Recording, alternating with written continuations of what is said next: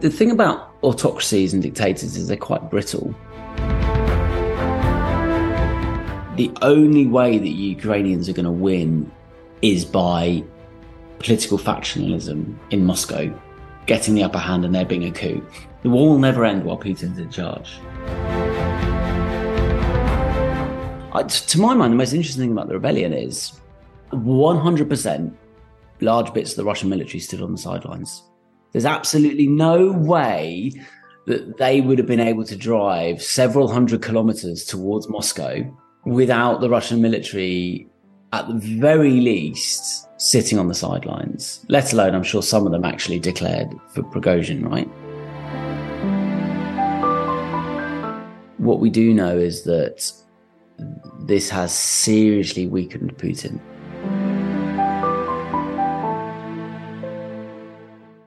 My guest today is once again Dr. Mike Martin. Mike has appeared on the podcast several times before, and among the many things he's doing in life, he's become one of the go-to voices for insights and analysis of the war in Ukraine. Mike has authored a number of books, amongst which is still one of my favorites on conflict, titled Why We Fight. Mike also recently released a new book titled How to Fight a War, which I'm told is an outstanding read that details why wars are won, and perhaps more importantly, why they are lost. I'm yet to receive my pre-ordered copy, as the book is getting released in Australia on the 1st of July, so in a couple of days. Mike joins me today for an update on the war in Ukraine, especially on the events that transpired in Russia over the past week. Mike, welcome back to the Voices of War. Hello, mate. How you doing? Good to see you again. Okay, well, let's get straight into it, because the audience is very familiar with your background, I suspect. And for those that aren't, I will put links to Mike's previous episodes where you can hear a lot more about him. But Mike, from where you're sitting, what the hell has happened over the past week in Russia, obviously? What is going on? You basically hit the nail on the head. So the thing about autocracies and dictators is they're quite brittle. They have this impression of strength, and you have a strong man, right? That's what an autocrat is. Putin is a strong man, and they project strength, and it all looks very, very strong. But there's a huge brittleness underneath that. And the brittleness comes from the fact that all power is centralized in that person, rather than, in a democracy, we sort of spread power around, don't we? We have checks and balances and different organs of state and, courts and parliaments and executive, and they all sort of balance each other out. And so it's much less brittle because you've got this interlocking system. But in a place like Russia, all power flows from one person, so it's all very brittle. And the way to think about how Putin runs Russia is, there's two sort of models. One is a kind of a mafia type gangster sort of thing. And we've all watched, I don't know, The Sopranos or whatever. Yeah. And the other way to think about it is a sort of medieval court where you've got a king and all the barons are coming up to them and the king is trying to play the barons off against each other to make sure that no one gets too powerful and can threaten him. And that's kind of what's been happening, really, is that Putin built up Prigozhin and Wagner, partly because they were competent and they were just more efficient and able to get things done in a way that the sclerotic Russian state. And he could wash his hands off it as well. It wasn't, right, exactly. And he was sort of happy to tolerate them when they criticised military defence. He was quite happy when there was a bit of a beef going on between military defence, and because that keeps them focused on each other rather than focusing on him. And the war in Ukraine has been a disaster for Putin. It's weakened him massively. It's his project, and it's been an absolute disaster.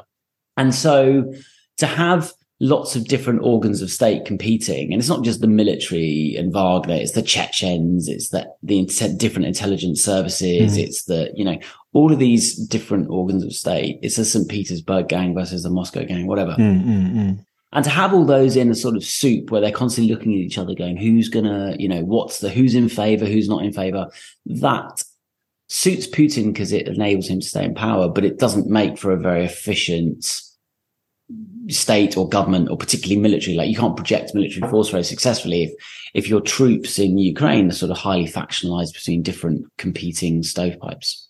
And have we seen that? Have we actually seen that kind of division play out? Oh, for between sure. the troops? Yeah, for sure.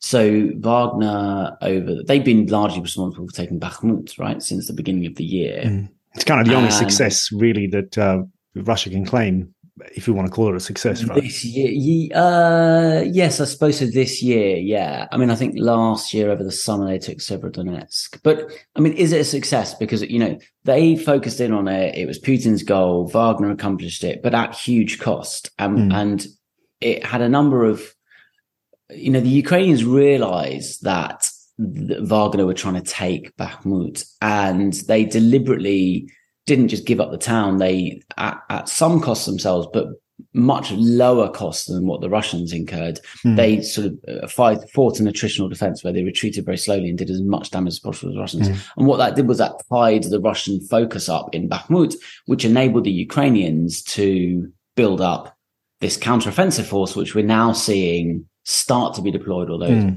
far from fully deployed at the moment.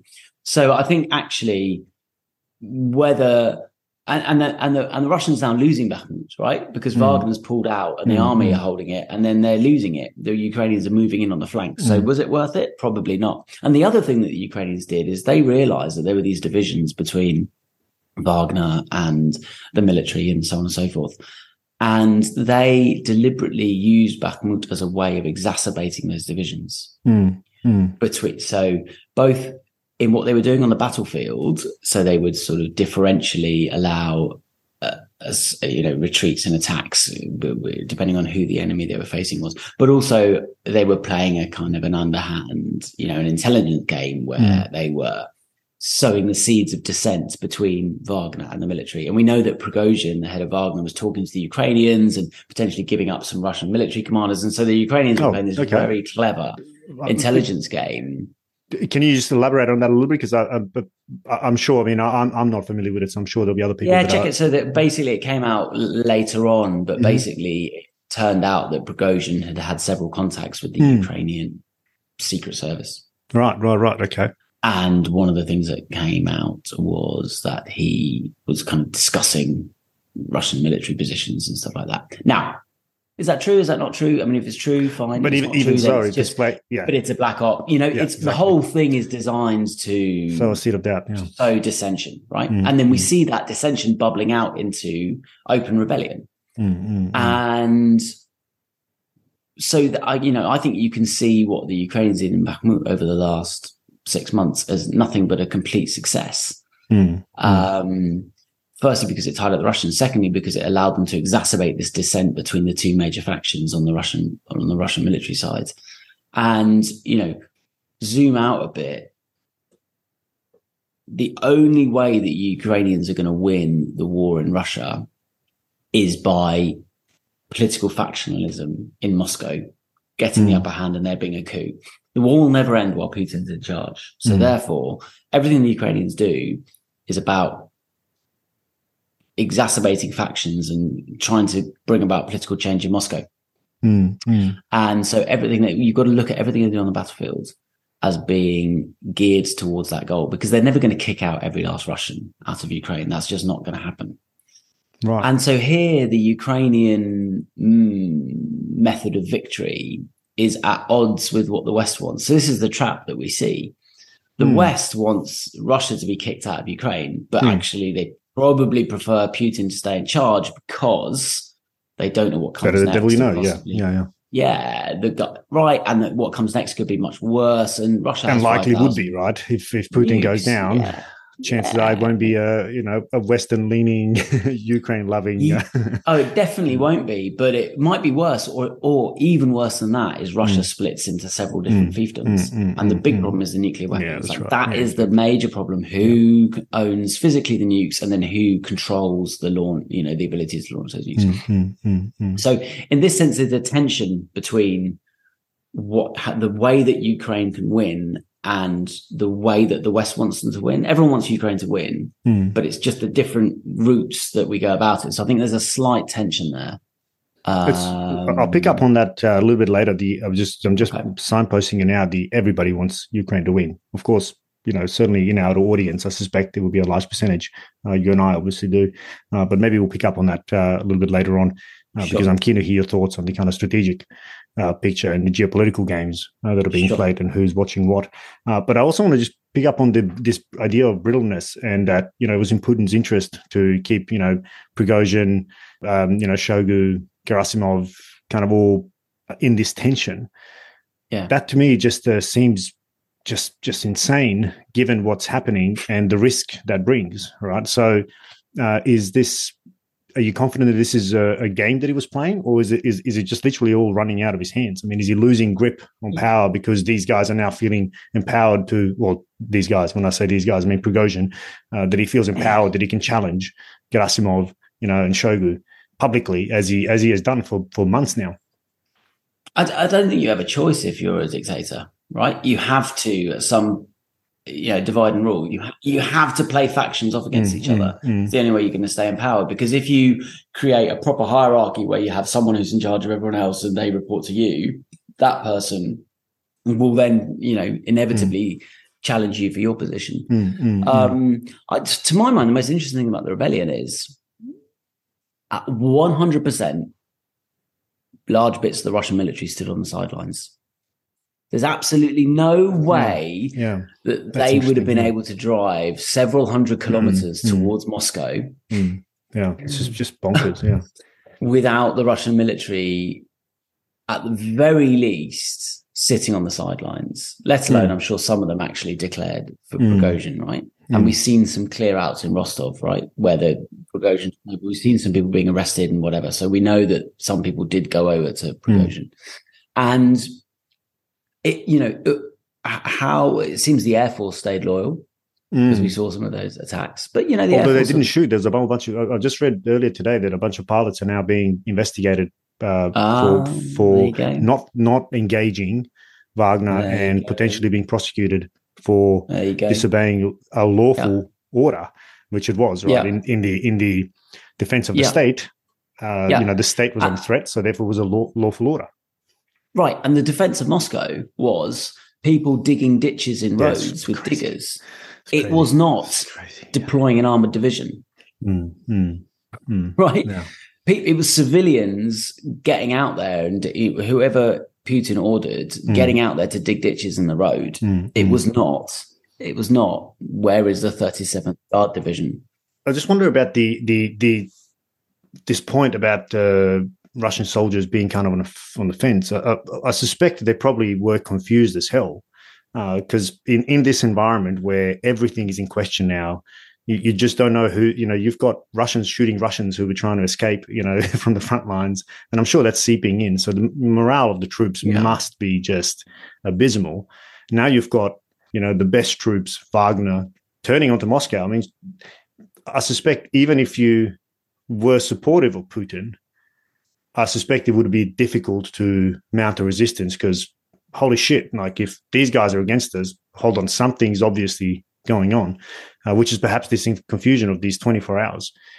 No one really knows whose side they're on. They're just kind of following the guy that's in charge at the time, which is again, really something we see in these types of authoritarian regimes, or where when people came out in Rostov carrying Wagner flags, that reminded me of images we saw in Kabul of people coming out with Taliban flags, right? Like, it's just kind of like, okay, who's next? These guys are in charge now. Yeah. It's like preservation, right? Yeah, but when Wagner left, they got cheered, didn't they? So at that point, you'd think that they'd be welcoming the police back. When the police came, they were actually roadblocks. When Wagner left, the police were booed, right? So that's not a good sign. I think you've got to look at how coups work, right? And so the main thing about a coup is it's all about momentum. Because what happens is, like you're saying, everyone just looks, everyone goes, coup's happening. And they look around and they go, who's going to win, right? Straight away, it's all about making a judgment of who's going to win and then joining them. Because you don't want to be on the wrong side. Yeah, that's right. That's just human psychology, right? That's just human psychology. Yeah. And it seems that where we got to was rather than everyone immediately being loyal to Putin, which is what you'd expect, right? Look, if someone tried to launch a coup in Australia, The Australian army, there's no question that the Australian army wouldn't immediately, spring to. Yeah. But that didn't happen in Russia, right? And as we've discussed, there's definitely acquiescence, standing by, and clearly what they were doing was going, who's going to win? Who's going to win? Yeah. And then we have this Which weird patch am I wearing tomorrow? Yeah. And Prigozhin then heads off into exile, but that's acting against his own interests. So, what's going on? What was the deal done? Yeah. What do you make of that? What have you been reading, hearing? I mean, the only thing I can think about is that, and there are a few sort of rumors. I supposed it, I mused it, and then on Twitter, and then there were some reports that came out the following day that they basically, the Russian FSB got to all the families of the Wagner commanders, and Prigozhin's family, right? That's the easiest way to think mafia boss.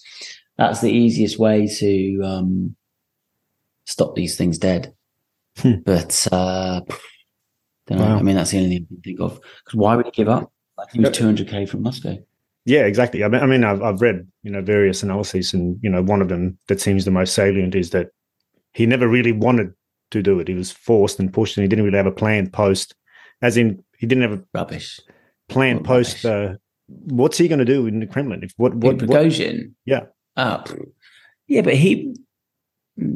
but what's he going to do in the Kremlin? I mean, I don't know. As in the way I read it was that this was, he wanted attention, Putin's attention, and it kind of all spiraled out of control before he realized, holy shit, I'm actually 200k from. I don't think humans work from that. Like, he's not stupid. He knows that if he launches an armed rebellion, he's a marked man, and he's got to win.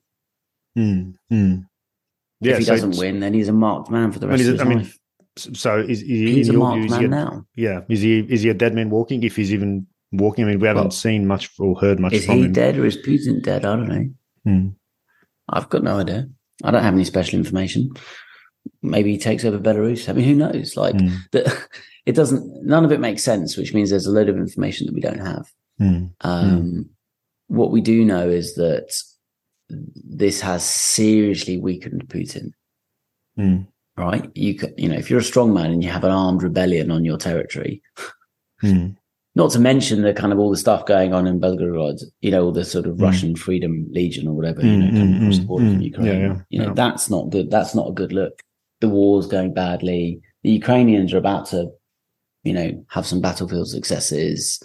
They haven't even deployed most of their strike force yet. They're already, Wagner have pulled out of Ukraine, right? That's 25,000 of the most competent soldiers. That's a huge hit, right? Bakhmut, there's gains. The Ukrainians have made a crossing over by Kherson, over the Dnipro, like the Tokmak axis, steady progress. Volodar, still steady progress. Like, something's going to give at some point. And the Ukrainians are going to make some big gains. And, it's just, and again, you get these a faction can use this as a narrative to blame Putin and say, we should be in charge and we're going to win the war.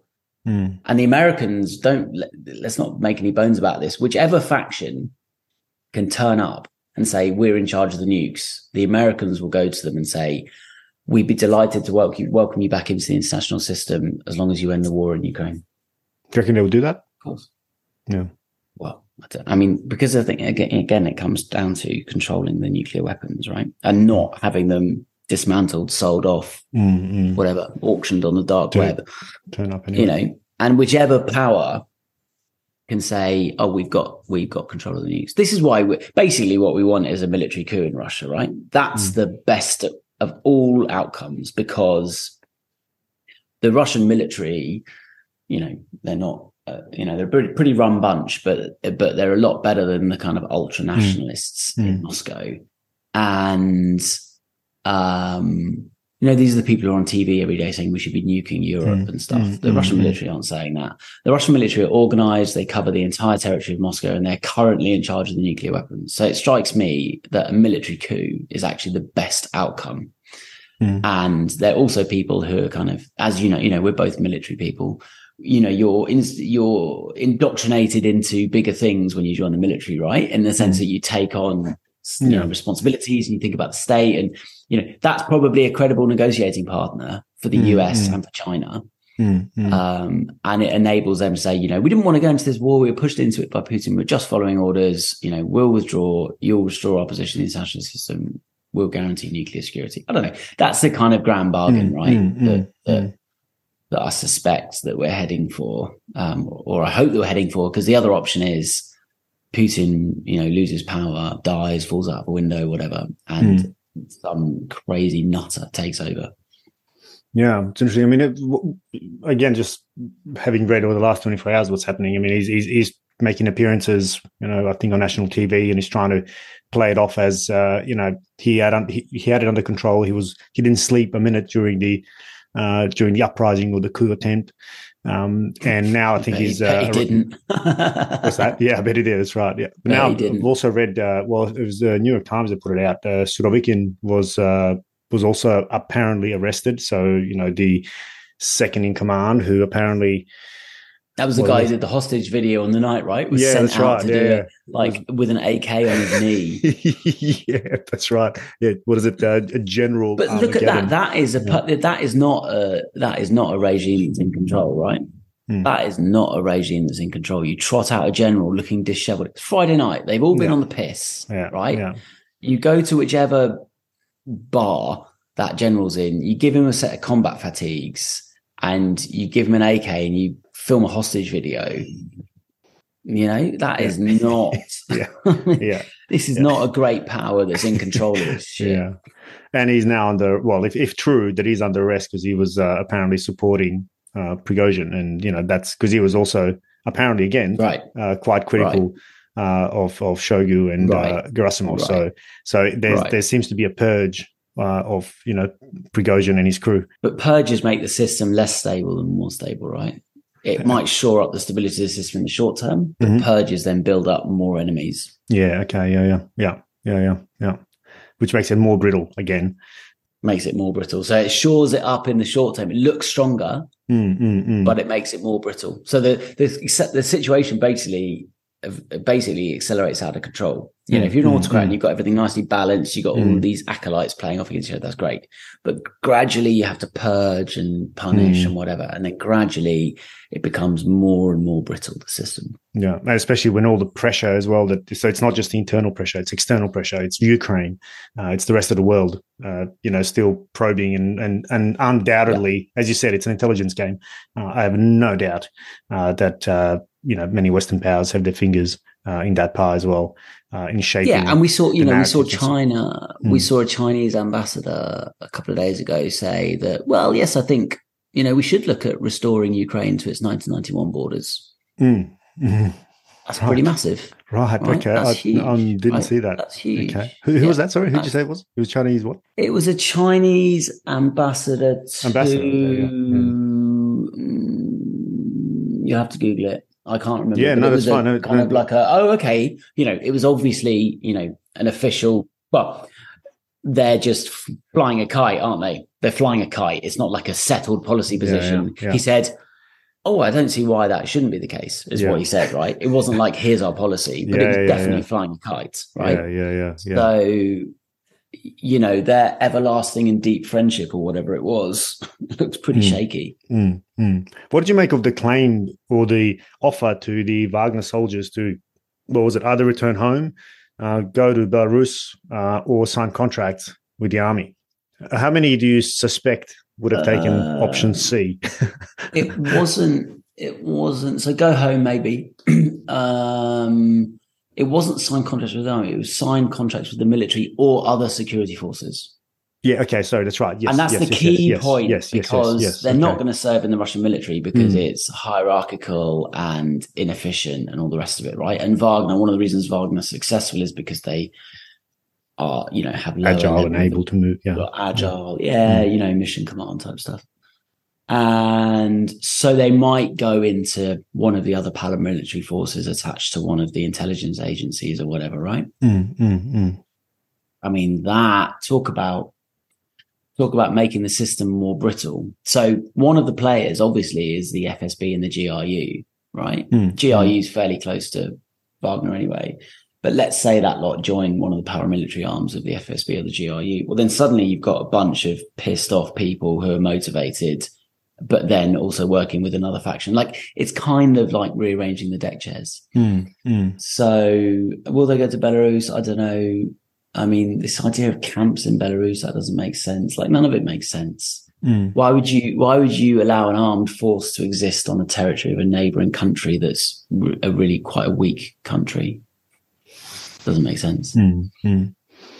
Lots to look at over the next days and weeks and months ahead. But what are some of the scenarios you think play out? So give me your most likely and your most dangerous from Ukraine's perspective. From Ukraine's perspective. Yeah. Given what we've seen. I think that, what do I think is the most likely thing to happen? I suspect that we will see not much happen for a little while, a few weeks. And then I suspect Ukraine will suddenly burst through one section of the line and flood in, and there'll be a bit like the Kharkiv moment in September last year. A mass collapse. Basically what they're doing like basically recce by force at the moment, right? I mean, battalion level, brigade minus recce by force. Crazy, the figures, yeah. And I suspect at some point they'll spot, and because they're smashing all the Russian logistics, at some point a section of that front line is going to collapse. So that I suspect is going to happen.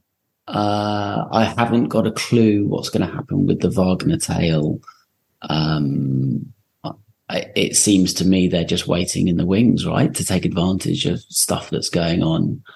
I think Putin's incredibly brittle, so I wouldn't be surprised if there was some other, this deal has just delayed the inevitable coup, right? So whether that Ukrainian success on the battlefield and the Russian coup are linked, or, it's not really clear in what sequence they'll come in, but,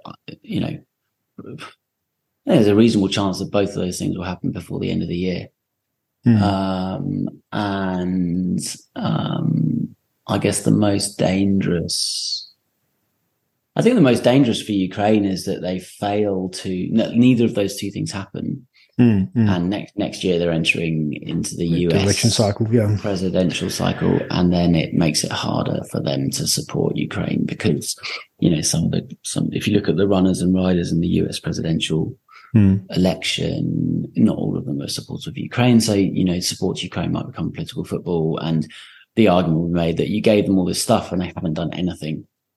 Whereas if the Ukrainians do have some successes, Biden can make the example saying, look, well, we gave relatively small amounts of money compared to the Pentagon's budget, and we degraded the military of a major geopolitical competitor. So, that's a pretty good argument to make going to the polls. Like, is a great value for money argument. With the help of the Ukrainians, we have basically destroyed the military of a major peer competitor. But, it's rocky because what happens, as we discussed earlier, what happens if there's a coup, someone crazy takes over, the control of the nukes falls into one set of hands is bad enough, but what if it falls into several sets of hands? That's the really dangerous, And look, there are safeguards built in and nuclear launch codes and all that kind of stuff. So hopefully there's enough safeguards built. I mean, I'm far from an expert in Russian nuclear security, but hopefully there's enough safeguards built into that system that it doesn't, splinter, fall apart. Yeah. Although we've been disappointed more than once by the alleged might of the Russian capabilities. I mean, if their nuclear arsenals are anything like the rest of their military, it's probably rotting somewhere and very poorly maintained with flat tires. On that note, Mike, before we sign off, tell me a little bit about this book that's in the mail for me in a couple of days. What's the book about? So How to Fight a War is it does exactly what it says on the tin, right? It's written in the second person. So from me to you, Maz, and it explains to you as the commander in chief what you need to do to fight a war successfully and the major obvious pitfalls that everyone always falls into. Because basically we fight wars all the time, but we're not very good at it. Look at Putin, total failure. Well, look all at of us. the West, right, yeah, Afghanistan, exactly. Iraq, total failure. Right? So we're really bad at fighting wars, but actually it's quite simple in conceptual terms or in kind of how to do it. Obviously the detail is in, actually carrying that out. So, it's split into chapters: strategy, logistics, morale, training, right? Those are your four like foundations. If you get them right, you'll be able to fight a war. And then we have a chapter on land, air, sea and space, information, and then weapons of mass destruction.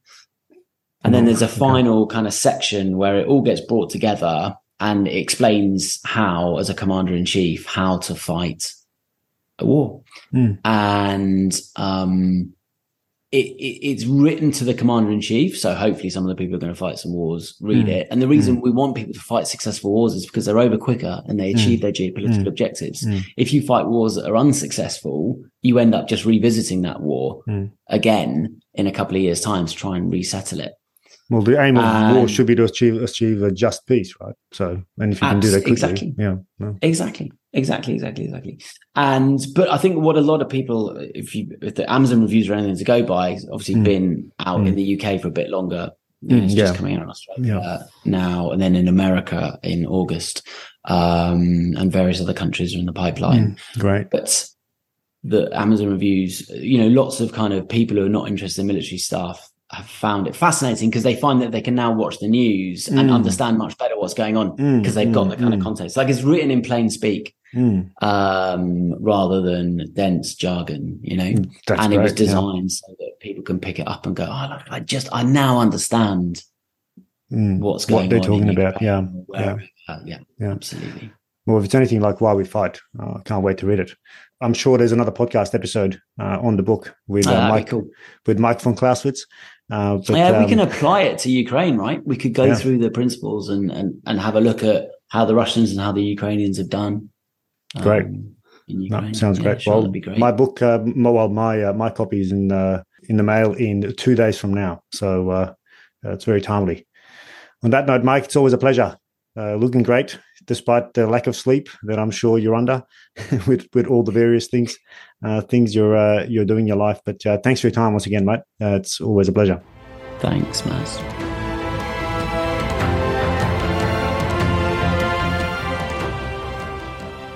Thank you for listening to another episode of The Voices of War. And since you got this far, please take a moment to like and review the show wherever you get your pods. Thank you, and until the next time.